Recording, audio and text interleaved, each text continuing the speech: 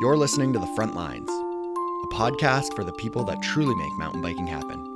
Not the riders, racers, or product designers, but the builders, advocates, and the often forgotten board members of your local Mountain Bike Trail Association.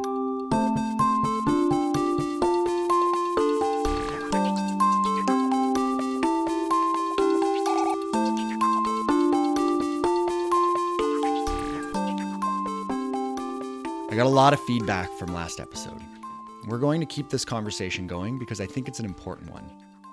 If you haven't listened to episode 5, I strongly encourage you to do so, and I would also suggest that you listen to episode 4 for a little bit of context on reconciliation. I've got a couple more guests that I think you'll enjoy, but before we get to them, I'd like to first share a voicemail that I received. Hi, my name is Grant Lamont. I live in Whistler, BC, and I'm just giving a little feedback on Brent's piece on trail names.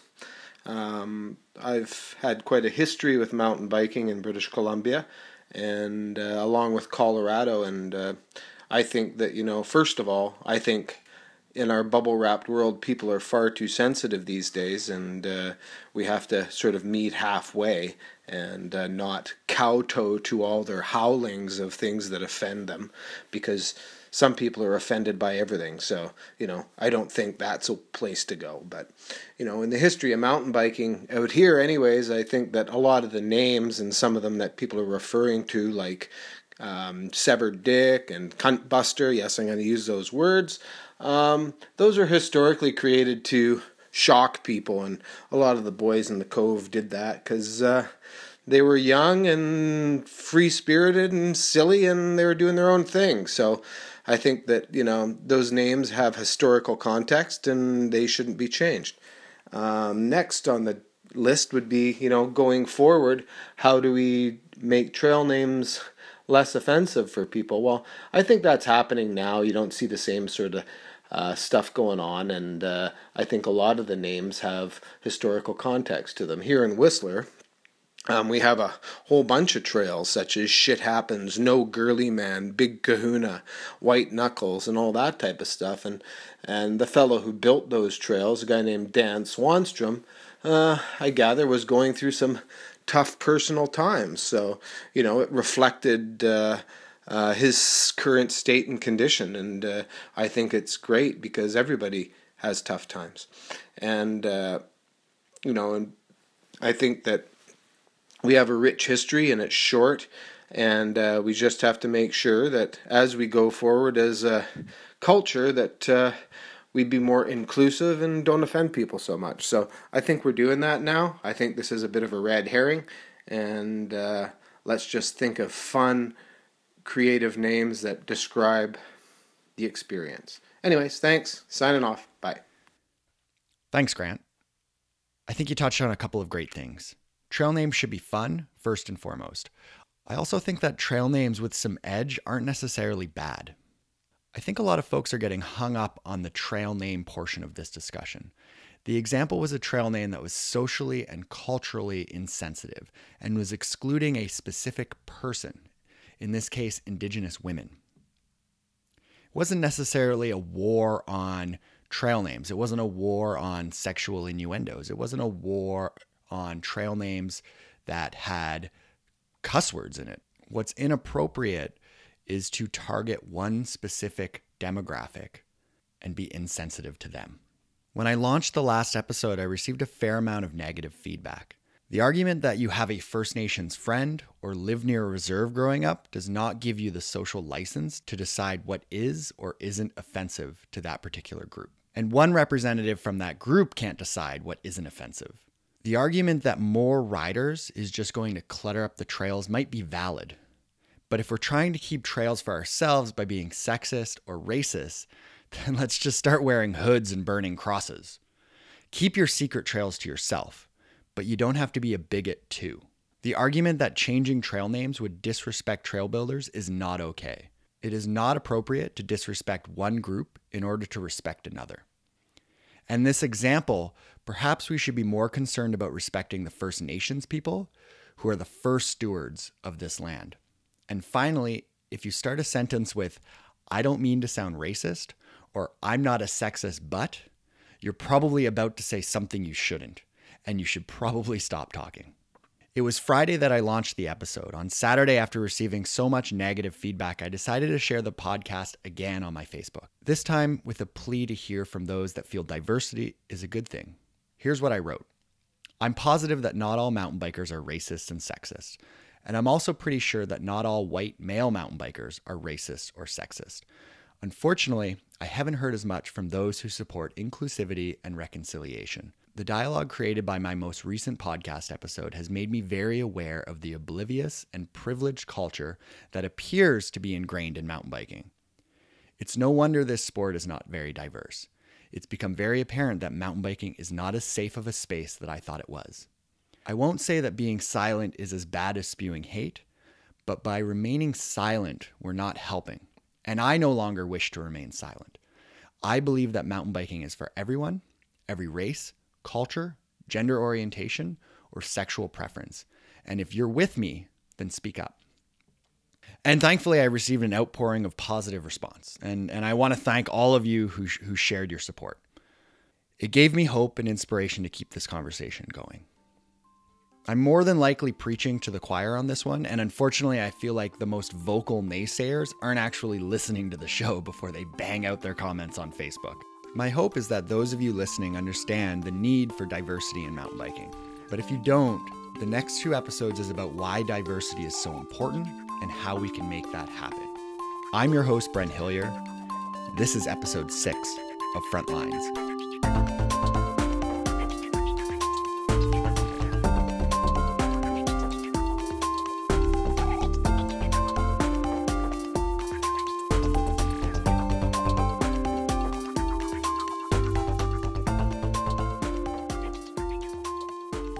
Eric McKeegan is the tech editor for Dirt Rag and Bicycle Times, and his article for Dirt Rag, called A Presidential Speech for the Bike Industry, was a call out for diversity and inclusivity.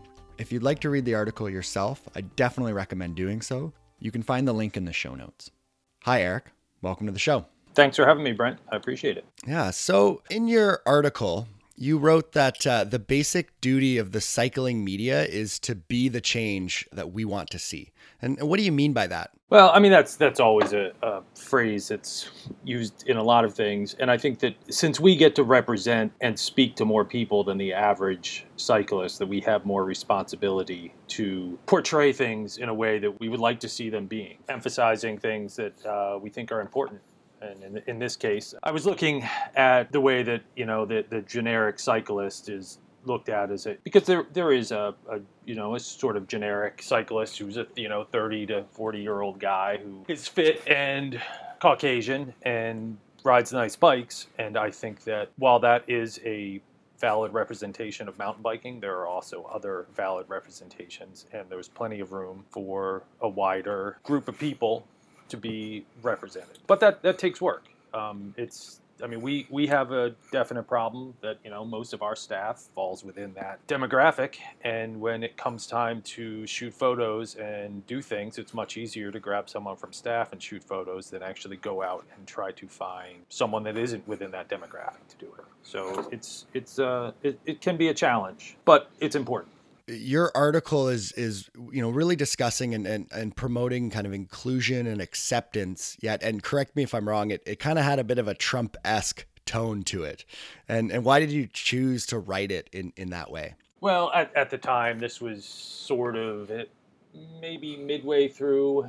This was after the primary campaigns were over. And I mean, obviously, sometimes you need a narrative device, and some satire is sometimes pretty easy. One of my coworkers, the art director, Stephen Haynes, actually brought this up as an idea. It seemed like an interesting way to present it, where you were taking the, at times, loud rhetoric that was very much the opposite of what I was discussing, that I was talking about inclusion, and Trump is often talking about protecting us from outside threats, that this was more about inclusion and trying to open ourselves up to people that were not like us. So it was, sometimes you write stuff to get attention. This seemed like it needed attention without a bit of a hook. I don't think it would have gotten as much attention. Yeah, and the word that you used is broification. And I've heard the word passed around, and over the last couple weeks, well, this podcast has been diving into this discussion, that word's come up a couple times. And can you describe what that is? Like, what is broification? Well, some of that, I've got to admit that some of that probably came from the Outside article that was of a similar bent, but maybe perhaps was a bit more gear oriented, and how gear snobbery sort of prevents things from happening. And I was less interested in that idea, and more so about that it's not the gear that's the issue. It's the bros. This isn't always I don't want people to feel defensive. I think as humans, we have a tendency to, without consciously doing it, to be comfortable and put ourselves in positions when we're around people that are like us. That's sort of how it works, and it does take effort to break outside of that mold. And I think mountain biking has gotten pretty comfortable over the years as being a male-dominated sport. But as it's aged, that it started out as very much a non-mainstream sport that seemed to be welcoming to a lot of different people, that as it's aged and technology has improved, that it has, I don't want to say narrowed, there's still lots of people that ride, but I think it does come down to the idea that the way it's portrayed is as a very exclusive sport where you need expensive things and to be a certain type of person to really fit in. And that isn't always the case. That I think we can do a better job. And in some ways, it's not so much that that's the way this sport is that that things are maybe a little different than it is portrayed in the media. One of the examples that I have liked to tell people is we do a mountain bike festival on the East Coast called Dirt Fest. The original one was in Pennsylvania. We're having a second one in West Virginia this year, but it's been going on for, I think, 8 years now. This might be our 8th year. And we've gotten a lot of West Coast bike companies to come out, and this is their first big sort of introduction to a big event. It's about 2,500 people come out, so it's a really big cross-section of riders. And I think it was Scott Nicole I was talking to, and we were standing around, and he said, when you come to an event like this, in the West Coast, most of the bikes that go by are around maybe $7,000 retail, somewhere there. And then, but you come out here to the East Coast, and the average bike's around, and he kind of looks at me, and I said, yeah, probably around $700, which is probably a little low, but there's definitely a lot of people here that ride seriously but do not have super expensive bikes. And it's hard to portray those people in media, because it's hard, no one's that interested in reading or seeing bikes that are 10 years old. But that's sort of what I was after, that the broification of the sport is not any one specific thing, as much as the idea that it's an exclusive thing, and that the sport can be more inclusive and portrayed as that in better ways than it is now. Yeah. It's, that's a similar topic of discussion that came up when a previous guest of mine, Patrick Lucas, he was going into First Nations communities and trying to develop more mountain bike trails and bike parks. And a lot of people were saying, like, well, are you just bringing an expensive sport to a community that can't afford it? And I think, what was said is that these kids have bikes. They're riding. They might not be high end bikes, and maybe that's something where we need to kind of get our eyes up as mountain bikers who have, maybe we work in the industry, or maybe we've been biking for a long time. We've invested in this sport financially, but there's not a necessary need. There's not a need to have that high end bike to participate in this sport. Right. And I think when we discuss diversity, it sounds like, mountain biking is primarily white. And the argument that I get from people is, well, is that just the environment that mountain biking happens in? And is that a situation where maybe it's just something where mountain biking is kind of happening in primarily white communities, primarily middle-class communities or upper middle-class communities, and so it's just kind of a result of its environment? I think sometimes discussions like this can make people feel really defensive, and that isn't my intention at all. We mountain the mountain bikers that exist, right? I think are often a result of their environment. Some of it you do need at least a basic bike to start with, and if that money isn't around, it isn't going to happen. So it does make more sense that this type of activity is more often the result of middle class households. But I think that there are lots of sports that when you actually look at the sports themselves are not cheap, that are accessible. Basketball itself is a cheap sport, but public courts cost money at some point to build. Football involves a lot of gear, involves referees, involves stadiums, but there's lots of public schools that have these type of things, and that perhaps if the attitude about this changes, NICA I think is a very good example in the U.S. I don't believe there's any Canadian things. It's the high school mountain bike leagues that are springing up all over the United States. Yeah, we have many similar ones in British Columbia, and I think they're starting to happen a little bit more on the East Coast as well. Okay, and I think that's a way to, for lack of a better word, maybe democratize the sport. That if you start in high school and there's some support for the sport, getting people to the trails, maybe getting the trails closer to the people, which I think is actually a more important thing. In some ways, it's not the bikes. Used bikes can be found relatively cheap that are very functional, but if you have to drive to the trails, that cuts out a lot of people that could be riding. But I think that changing the attitude of the sport is going to also require changing the attitude about maybe that it's not an inaccessible sport. If there's more social acceptance, and then perhaps some infrastructure spending, that we're going to see a wider group of people riding. To kind of bring it back to the main focus of this podcast, which is trail associations, it sounds like local trails or what we refer to as like community trails, not necessarily these big destinations, these big spots where you're going out and you're going to spend a whole day out there riding, but these local riding centers, these local trail centers that are within municipalities, within communities, that seems to be the way to really get this out there. Absolutely. Absolutely. Right. I think the bike industry in general, which has been flat for many years, it's not because we don't have the right mix of product. It's not because there isn't super cool mountain bikes and great places to ride them. It's that people don't feel safe riding bikes on the road, and people either don't know about the trails or feel like they're inaccessible due to their distance, and it's not a close enough thing that they can try out to see how they like it without making a major investment in products or time. A lot of times it is just time.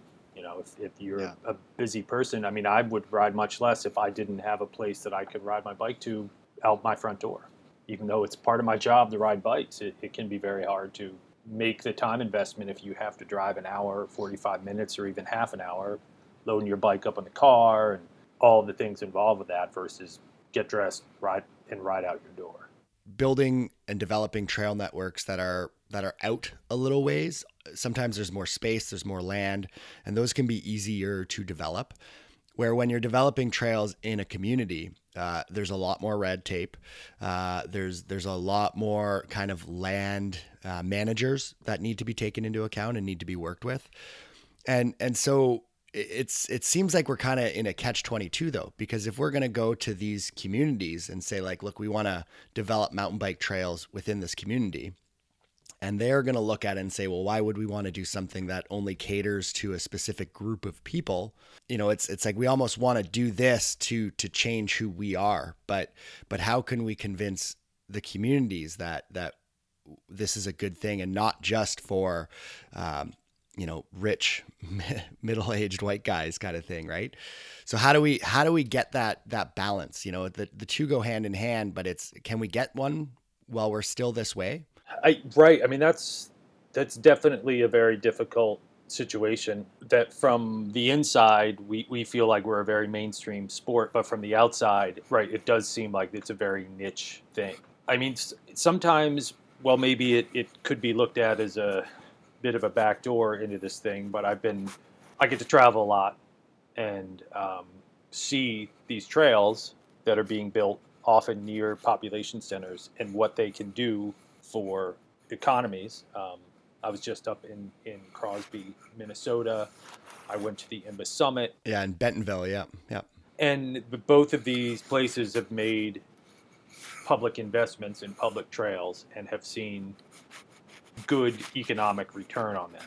And that if perhaps sometimes these arguments seem to be easier to make, that not only will these trails provide recreational opportunities for the population, that they will also bring money into areas that are perhaps struggling economically. That the trails don't just, people don't just show up and ride bikes and leave. They want to spend money and do things. They want a beer after the ride. They want food before the ride. Yep.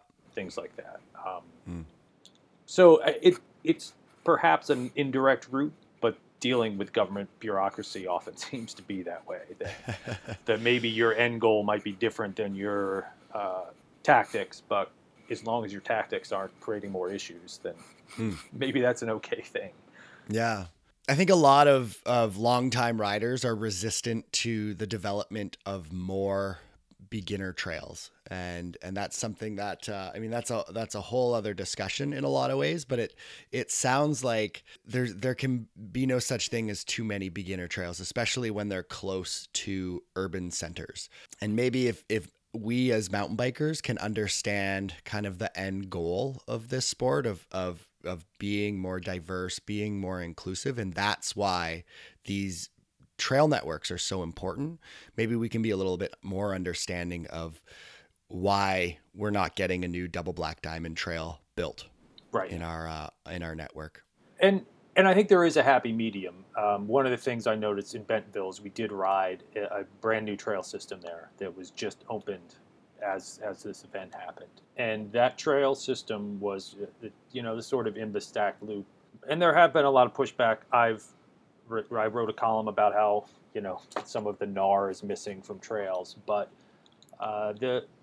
this was, built to IMBA standards, and it was a really awesome set of trails that you would kind of climb to a central point, pick a descent from green to blue to black, and I rode a few of them, and they were incredible fun. I mean, there was challenging rocky stuff and switchbacks, there was easy flow trails, there was jump trails, there was like old school drops. I mean, things that were I think would have kept a wide range of riders very happy. That to me is the ultimate thing around cities, is to be able to build trails that keep a lot of people happy. And this was not built in a large area. I'm guessing it was probably under 400 acres, I'm guessing, of property. There was not huge amounts of elevation loss or gain, but hiring a professional trail builder to come in and design and build these trails seems to be a way that works very well. And perhaps that's when these plans start, that the plan is to install, maybe not all at once, but trails that keep a wide group of riders happy, that perhaps we'll see less complaints about those types of things. The last podcast episode, it was I got a lot of negative feedback. I got lots of positive feedback, but I also got a lot of negative feedback. And so I know that this topic of discussion is hard to share. And so, first off, I just want to thank you for writing this article and for having this kind of come up, especially in a very mainstream, as far as mountain biking goes, a very mainstream publication, and bringing this to the forefront. I think it's really important. I'm sure you've gotten a lot of flack from a lot of people about it, but thanks for kind of bringing this up. You're welcome. The feedback's been surprisingly good. Awesome. Maybe less than I would have expected, but I did get a lot of positive feedback from people in the industry that I didn't expect. Because sometimes you write things like this and it comes off as very preachy, and I really wanted to avoid that. I'm not attempting to call anyone out. I don't find calling people out to be effective in actually changing viewpoints most of the time. And I've got to be careful too, as a, I'm one of these guys too. I get to feel defensive. I find myself feeling defensive at times when these types of things are addressed. But I don't the idea is we're not trying to stop people from riding. We just mostly want to see more people riding and more people feeling welcome. That doesn't have to lessen the enjoyment of the sport for the people who are already doing it. Well, Eric, thank you for taking the time to be on the show. I really appreciate it. No problem. Thanks for having me. Have a good one. You too.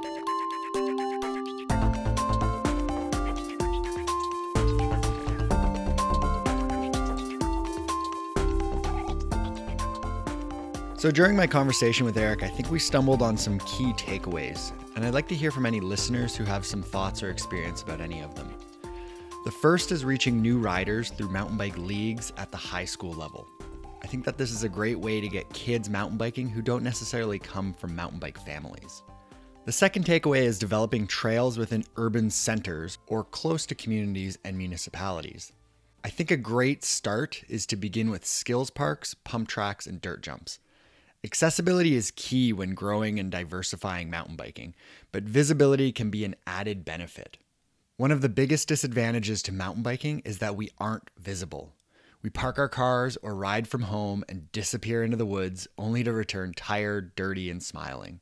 Skills parks show just how diverse mountain biking can be and really showcase its value to the community and, more importantly, community leaders. Visit the local pump track on a weekend and you'll see just how important mountain biking is to kids and families.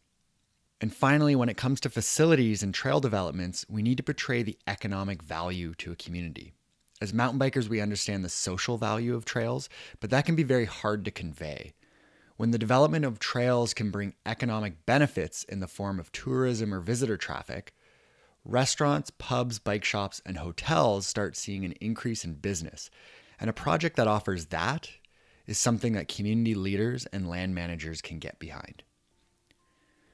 So if you want to share your views on high school or youth mountain bike leagues, developing urban trails and skills parks, or tourism and the economic benefits of mountain biking, then send me an email, brent@bikeski.ca, or find me on Facebook, Twitter, or Instagram @BrentskiBikeski. And if you'd like to include your voice, then email me an audio file with your comments, questions, or concerns. My guest next episode will be Umbreen Tarek, the creator of the Instagram account Brown People Camping.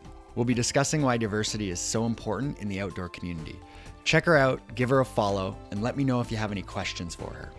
Thanks to Jay Darby for being a huge behind-the-scenes role in this episode's conversation. He was the inspiration to talk to Eric. And a big thanks to my wife Jennifer for sharing her views on Facebook and getting right in there with the internet trolls. And once again, big thanks to Lee Rosevere for the song Tech Toys. And last but not least, if you like the show, then rate us on iTunes or whatever podcatcher you're using to listen to us. And leave us a review. It's not just to make me feel better about myself, but it helps other listeners find us.